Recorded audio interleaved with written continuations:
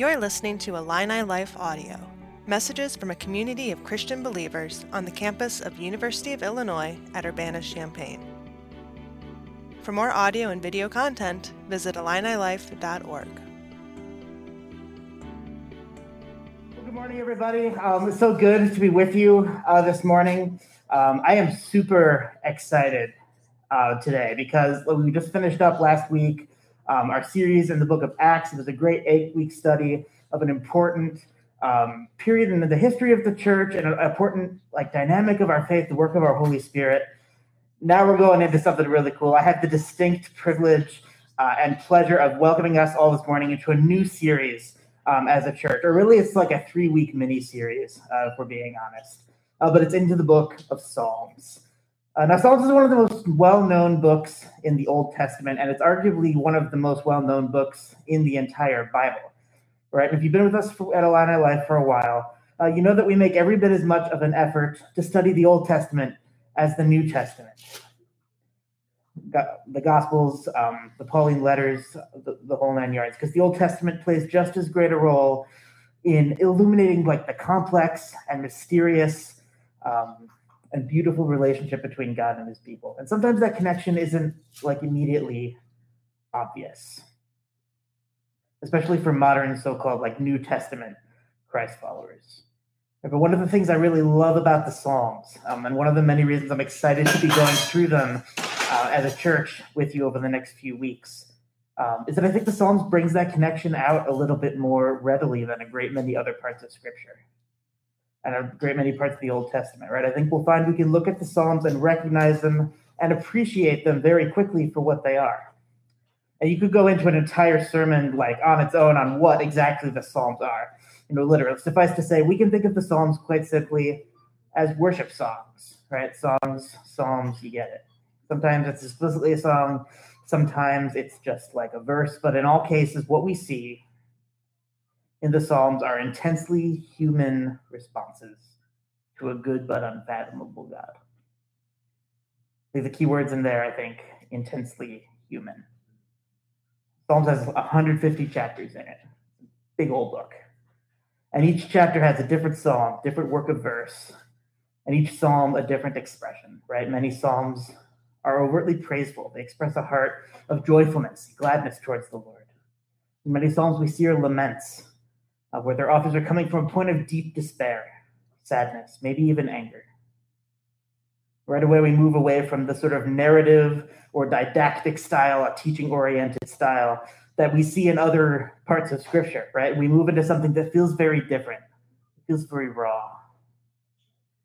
You're talking to people in their small group discussions from the past week, and we went through a psalm or two together in our small groups this week. Probably the most frequent comment I heard was, "Wow, these passages are so short. Oh my gosh, I love this. This is so much more accessible." Laughter of recognition from Maddie. Right, it's a different feel, right? And maybe it's in an encouraging way for you. Maybe it's in an unfamiliar or frustrating way for you. And so you may return to that question that keeps popping up when we talk about Old Testament Scripture. What do I do with this?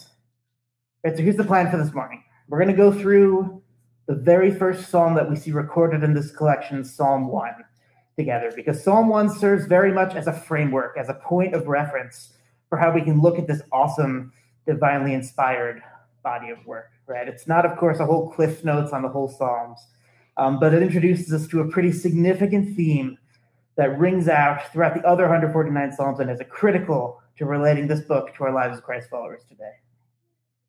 And that theme is the theme of internalizing God's understanding of righteousness and God's understanding of wickedness. But I'm going to pray before I do that.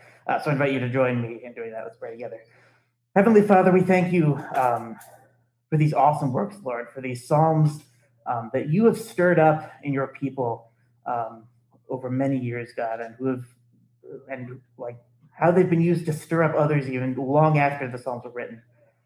Be with us as we seek to wrestle with these, wrestle with the emotion behind them, wrestle with the problems and the frustrations and the joys and the trials that inspired them and that drive them, Lord.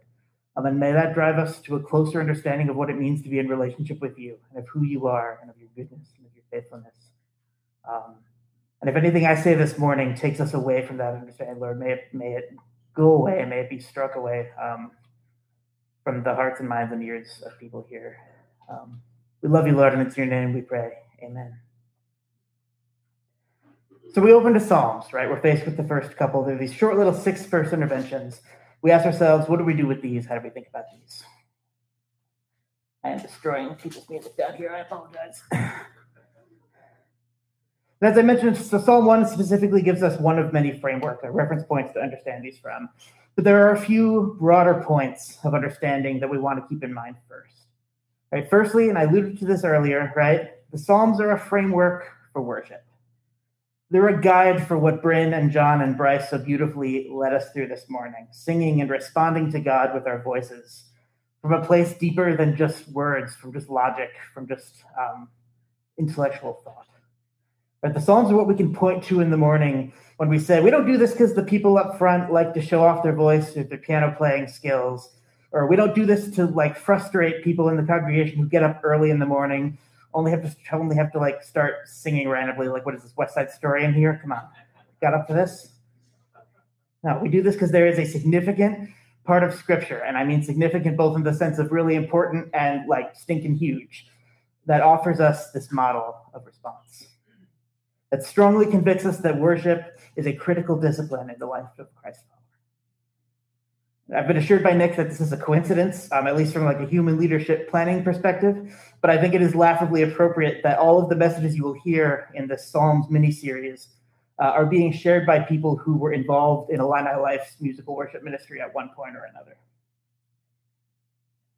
Like that entire practice has its foundation in the Psalms. It's almost like, so some of you may have grown up in churches kind of like this one, which you know, sort of a non-denominational feel and have what we might call a contemporary worship setting. Sort of guitars, pianos, drums, that whole thing. And so, like, we've all heard sort of the cliche, the worship leader gets up and is like, let's lift a shout of praise. Guess what? Psalm 100 was doing that before it was cool, right? And then statistically speaking, if you were in one of these in the last 15 years, you probably sing, 10,000 reasons, bless the Lord, oh my soul, that one. Psalms 103, 104, even if it's not projected on the wall. It's where it was.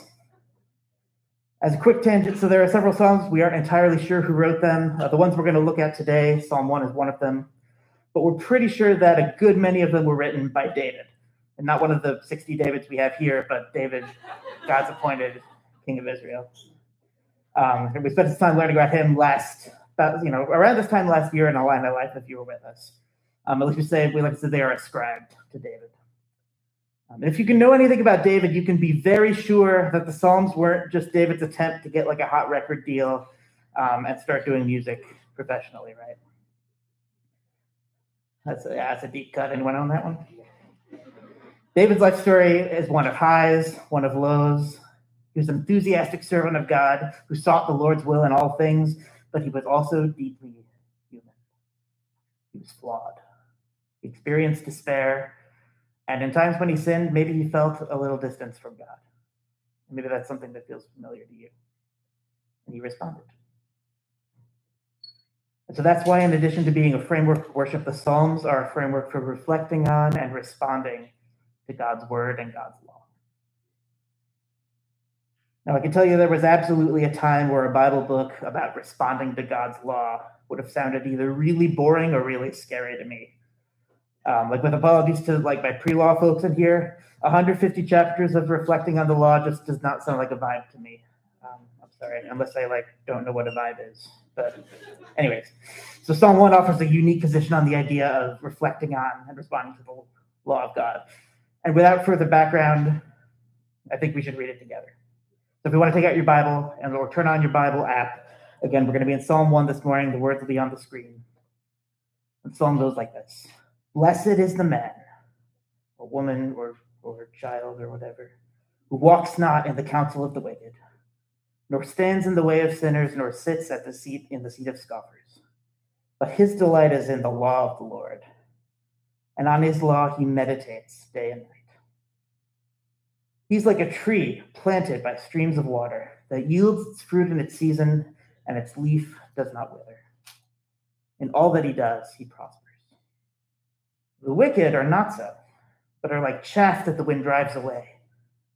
Therefore, the wicked will not stand in the judgment, nor sinners in the congregation of the righteous. For the Lord knows the way of the righteous, but the way of the wicked will perish. 6 verses, but they sure don't pull their punches, huh? What a way to open a book. So what do we see here? What stands out? Well, for one thing, tons of imagery, tons of figurative language, right? Oh, the blessed man is like a tree planted by streams of water. It yields fruit. Its leaves don't wither. Like my NRES and my Aggie folks are all like, I've been training for this day my entire life.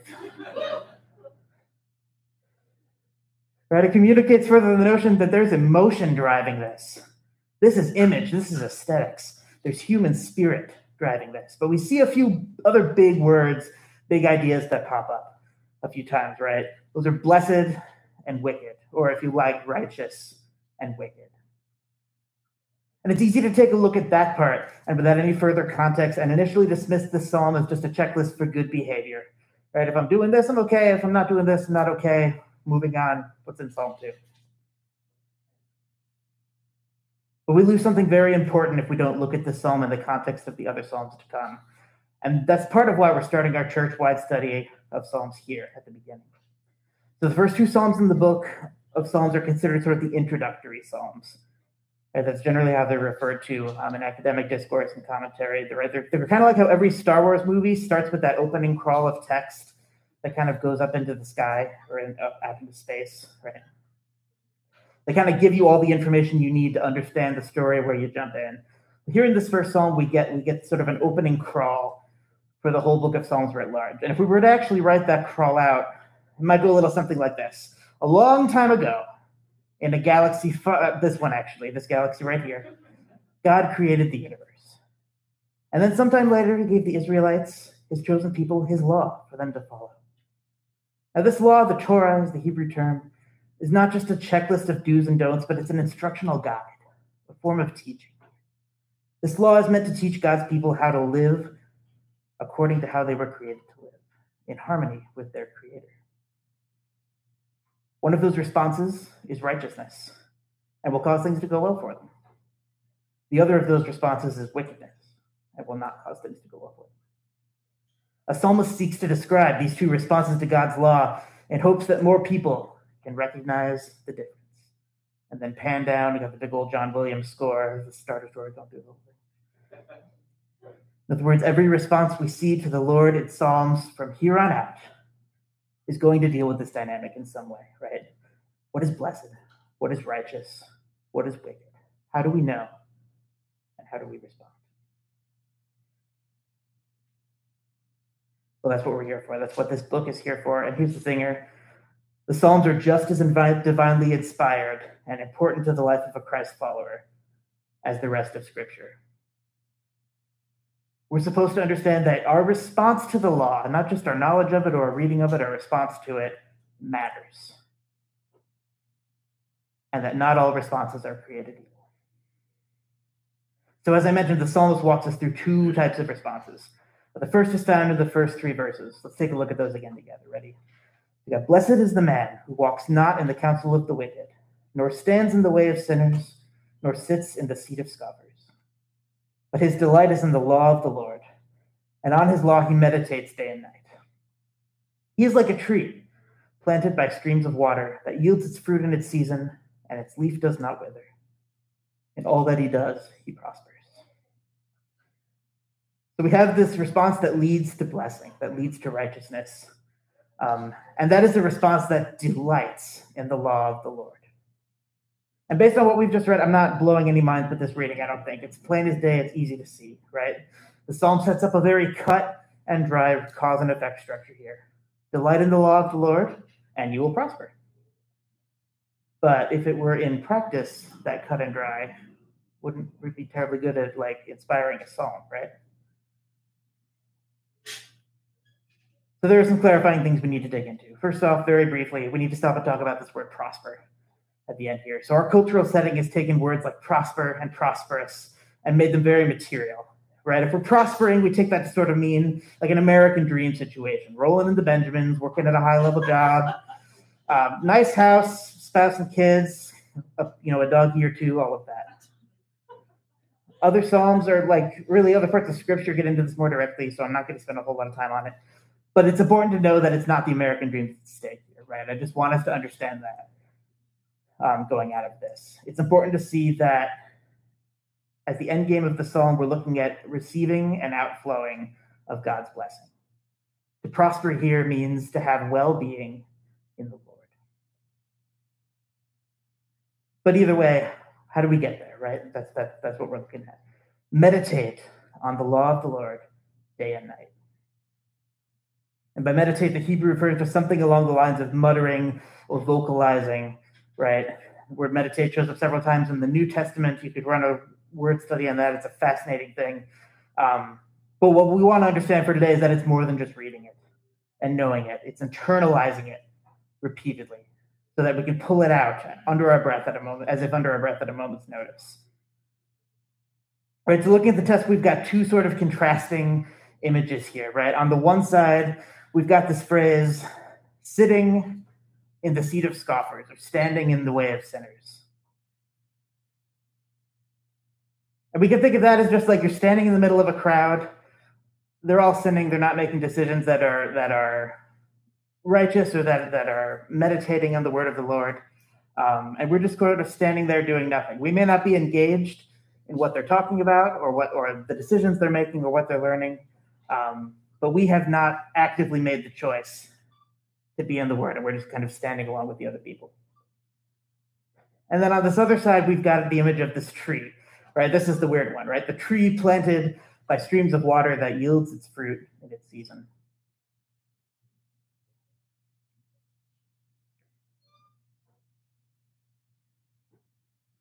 So when we were standing in this way of sinners and sitting in the seat of scoffers, we were allowing things to happen to us, right? We were letting our environment dictate what we thought about, what we talked about, by the company we kept, by the influence of others.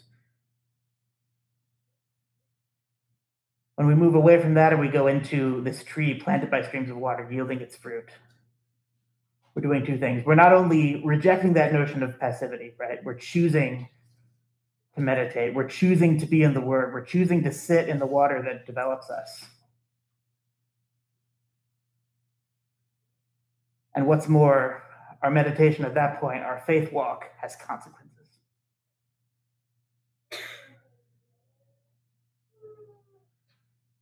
To yield fruit, it's going to have severe implications, not even severe implications, but strong implications for understanding who we are as believers. It's the kind of meditation and the kind of knowledge of the word and internalization of the word that's going to make people who are not Christ followers be like, I don't know what's with that person. I don't know what's different about that person, but I like it and I want it in my life. Right? In other words, we're playing an active role in our reflection and our response. We are committing to reflection each and every day. It's something we're choosing time and time again. We want to understand that worship and reflection on the Lord is deliberate and not passive. It's not something we allow to happen to us or to be externally influenced in. And I don't know about you all, but I find that a hard choice to make, every day. To say one time, yeah, sure, I profess the power of Christ. I understand the need to be fed by Scripture. I can come in on Sunday and say those things all the time. Tomorrow when I get in my car and I have to choose between turning on the audio Bible for my commute or turning on some cool movie podcast instead, how many people would pick a movie podcast? Let's just be honest, right? It is a choice. It's deliberate. It's work. But we are told that that's the kind of meditation, that's the kind of relationship with the Word of God and the law of God that will bear fruit and keep us in righteousness. To just be in the Word and to just know the Word and be able to pull out Scripture for the sake of it isn't enough. Are we doing it every day? Are we internalizing it as a part of our lives? So we've talked about one response, right? This deliberate re-engagement day in and day out into the Word. Now let's see what the Psalm has to say about the other kind of responses. So we're going to pick up in verse 4 now. The wicked are not so. but they're like the chaff that the wind drives away. Therefore, the wicked will not stand in the judgment, nor sinners in the congregation of the righteous. For the Lord knows the way of the righteous, but the way of the wicked will perish.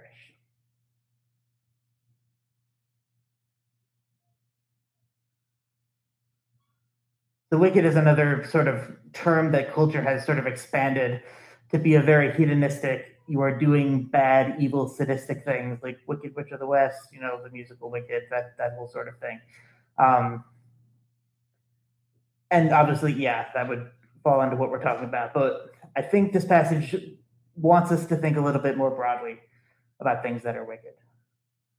And we're basically called to understand that it's anything that's not righteous, right? It's anything that's not helping us make that choice day in and day out to meditate on God's law and have it bear fruit. The passage says the wicked are like chaff. Does anyone know what chaff is? Like I said, my Aggie friends have been waiting for this day their whole lives. So it's basically, as I'm understanding it, and please call me out if this is wrong, but it's basically like the outer shell or like a husk of maybe like a wheat stalk or a corn. It's thing that stays on as a plant that will eventually become delicious food, grows up into the ground. But then it kind of sheds this outer material on the outside, right? And that material just kind of blows away. Nobody thinks about it. And the thing with that sort of external shell, that external messiness, is it's not helping anybody. It has no real purpose for the food, or for the plant after a certain point. And it doesn't stick around for long, right? It's gone pretty quickly in the development process of the plant. And the psalm is clear here. Choosing not to reflect on the law of the Lord makes us about as good as that outer shell, that chaff.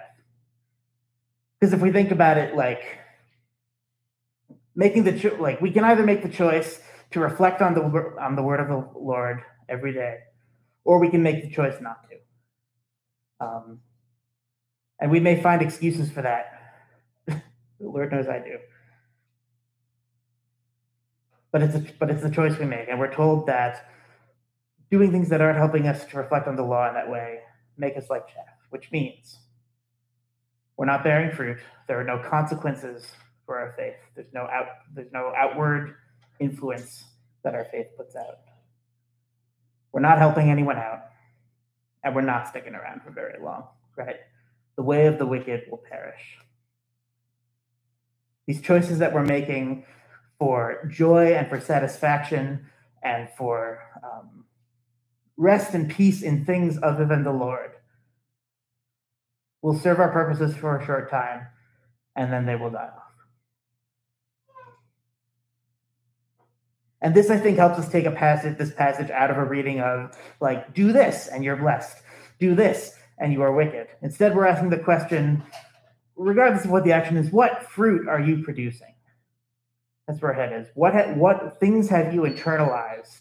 What truths, what values, what hope have you internalized that will let you bear fruit, that will let you have an influence on others, that will let you nourish others, will secure you into the ground like a tree or a field of wheat, and will let you feed people for generations.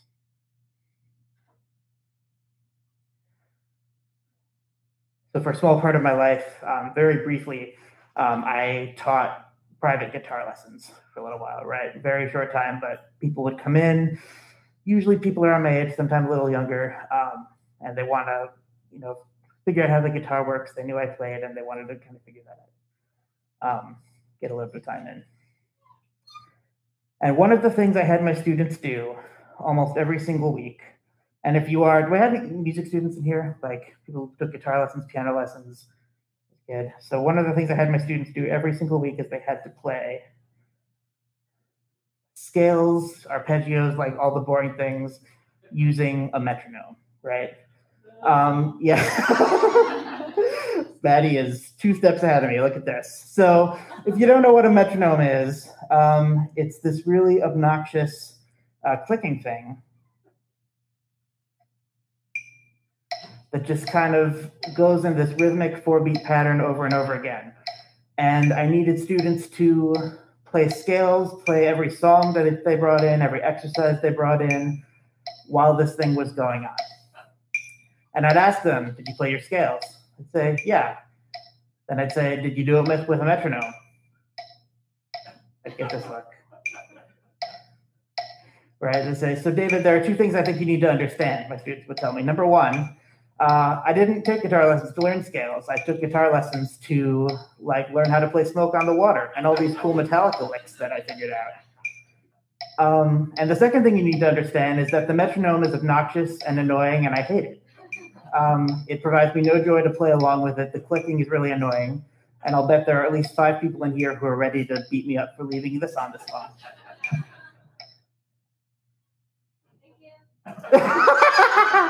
Number one. Right? It's a choice they had to make. I said, that's fine, I understand, and we will get to Smoke on the Water and that cool stuff eventually, but this is why I ask you to play with the metronome, right? The metronome does not have preferences. The metronome doesn't have temptations. It's going to keep you solidly in rhythm, grounded in the language of the music and the language of the rhythm you need to be in. And without the ability to play these sort of fundamental things day in and day out, without your ability to play your scales, your basic exercises, the things that aren't necessarily super fun, you're gonna blow away, right? Because I could just teach you Smoke on the Water and I could teach you the fun stuff. But what's gonna happen is you'll show up to a big crowd of people, some of whom may be trying to get your number or something, I don't know. You'll play Smoke on the Water, and then you will have no further use to them as a musician. Because you aren't grounded in the language of your craft. You aren't grounded in the things you need to come up with original ideas, to bless people with your creative spirit. You know how to do one thing, and then you've outlived your purpose. You'll go away. You'll no longer be invited to those parties. You'll no longer be considered a musician who knows what they're doing.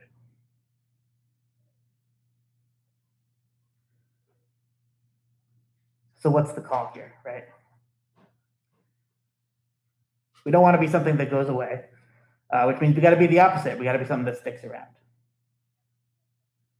What we want to take away from this is that in addition to being something we choose, worship and reflection, just like doing the boring parts of a hobby or of a skill or of a craft, is resilient and not subject to circumstance. What we talked about, it doesn't stand in the way of sinners. It doesn't depend on the environment around itself. It doesn't depend on what you feel like doing that day.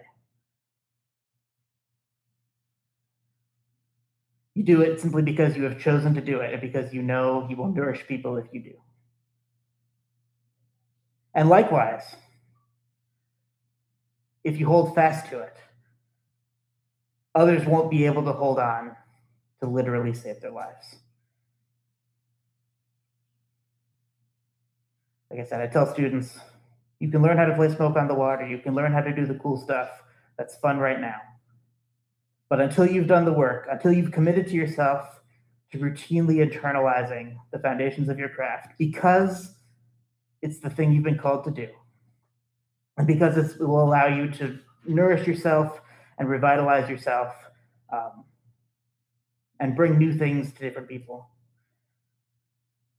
your use will stop there. You'll stop bearing musical fruit. And so will we if we aren't in the Word every day. So will we if our relationship to God's law is not one of, I'm going to jump back in. Random tangent, I was playing Super Mario 64 the other day where you jump into the paintings to enter the levels. I don't know. Random story, but that's just that's the image I get, right? I'm going to jump into that painting no matter how hard the level was. Even after it stops being fun. Kind of reframes wickedness though, right? When we go through our weeks now, how many things can we say, well, did I act in a righteous way? Did I act in a wicked way? Sure, I haven't hurt anybody this week. I haven't come in and violated any major human rights issues. I haven't done anything that by our hedonistic cultural standards might be considered bad. But how long is it sticking around? Are you feeling the consequences of it still?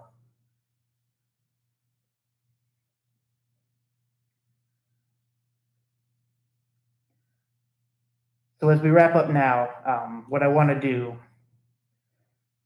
is I want us to take the sort of righteousness, wickedness binary that the Psalm sets up, and I want us to come blow back out now. Look at the Psalms as a whole, look at Scripture as a whole even.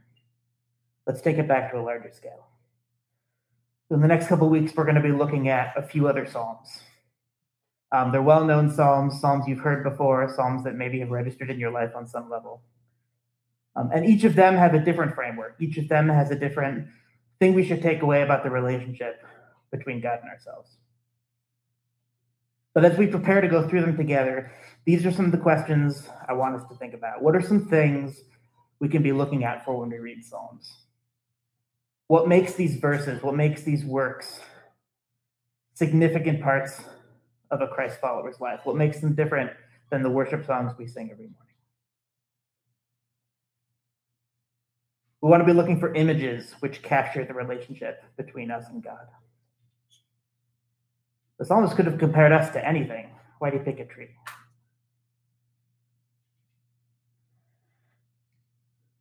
We should be looking for responses to our own temptation to fall away from God. And not on a not even necessarily on a macro, lose the faith or lose your worldview perspective. But what happens when we choose something out of exhaustion, out of frustration, out of maybe loneliness or sadness that doesn't bear fruit? What is our response to that? And the third and most exciting thing we can be looking out for is signs of the unconditional goodness and faithfulness of God.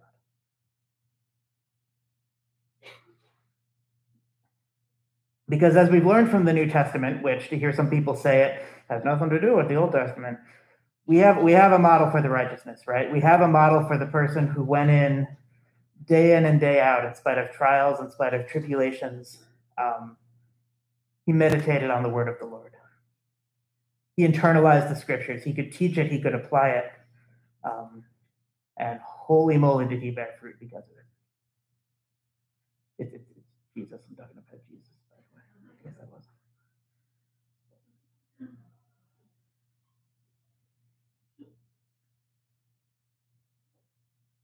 So going through this, we could be thinking of what's our tree? What are the tree-friendly things in our life? What are the things that are helping us stand firm, not be coaxed by our environment into going for something shorter term? What's the chaff in your life? What are the things that are helpful now or comforting now but will blow away in due time and never be of help to you or anyone else again? It's difficult to answer that question because, everyone in here has an answer for at least one of those. You may not have wanted to admit it to yourself yet. But I want to challenge you this week. Let one bit of chaff blow away that you wouldn't have done before, right? Make the choice for one additional day to be in the Word, to have a conversation with a trusted friend about where you are spiritually. Be willing to be challenged and grown in one new way this week. Because when we do that, we'll start to have a stronger understanding of what these psalms, what these psalmists, and what their responses to the mystery and the wonder of God and what He's done on the earth are really all about.